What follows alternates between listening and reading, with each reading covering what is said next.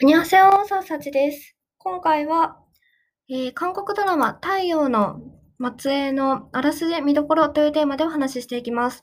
私自身はちょっと安っぽい、ありきたりな恋愛ドラマっていう言い方がちょっとあれなんですけども、あんまりときめかなくって、で、なんか愛してるっていう言葉を安っぽく使われるとちょっと、引いてしまうんですけれども、はい。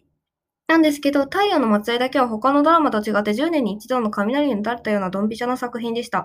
というのも、太陽の末裔は完全な恋愛ドラマというよりは、お互いが自分のやりたいことを全力で頑張っているところに胸が熱くなったんですよね。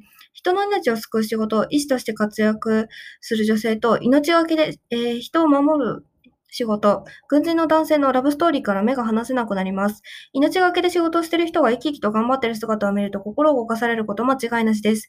今回は韓国ドラマ太陽の末裔のあらすじ見どころをご紹介していきます。韓国ドラマに興味のある方はぜひ参考になさってください。はい。ではまず、韓国ドラマ太陽の末裔のあらすじご紹介します。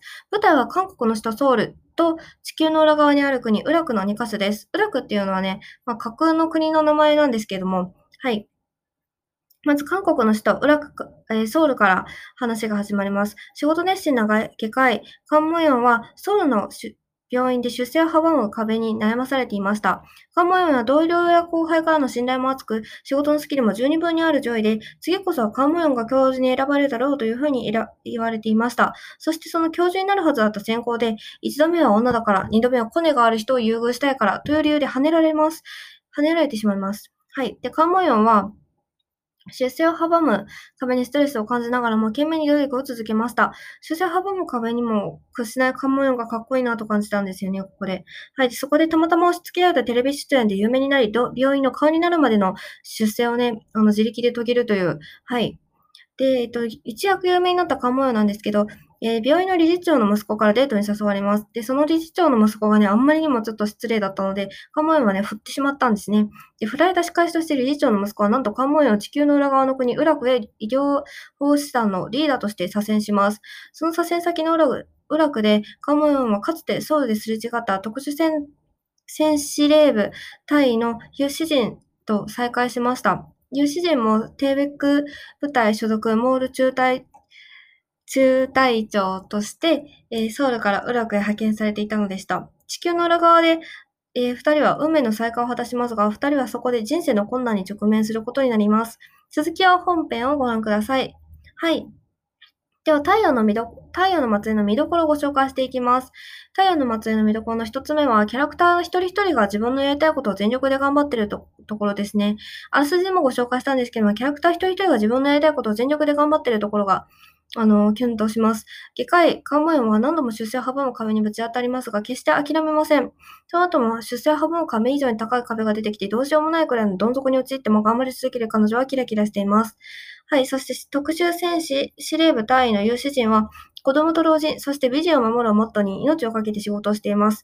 どれだけ拷問されても殺されかけても、仕事に対する熱意と大切な人を守りたいという気持ちは変わりませんでした。その自分のやりたいことを全力で頑張るカンモヨンという主人を見ていると、二人のことをめちゃくちゃ応援したくなります。はい。では、太陽の末裔の見どころ二つ目は、二人の関係だけ見れば激甘なラブストーリーなんですよね。私自身は恋愛に消耗するのはちょっとね、疲れてしまうタイプなので、はい。で、恋の駆け引き的なドラマはあんまり好きじゃないんですけど、はい。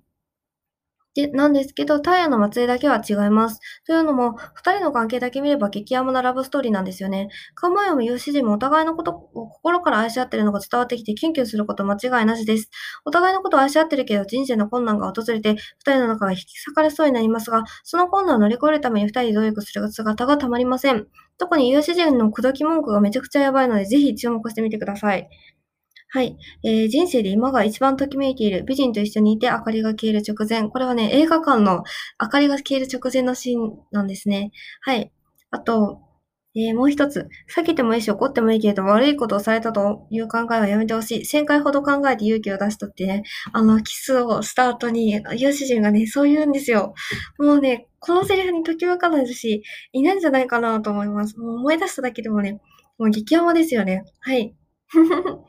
いかがだったでしょうか。今回は韓国ドラマ太陽の末裔のあらすじ見どころというテーマでお話ししました。韓国ドラマが好きな方はぜひ参考になさってください。ではまた次回お会いしましょう。アンニョン。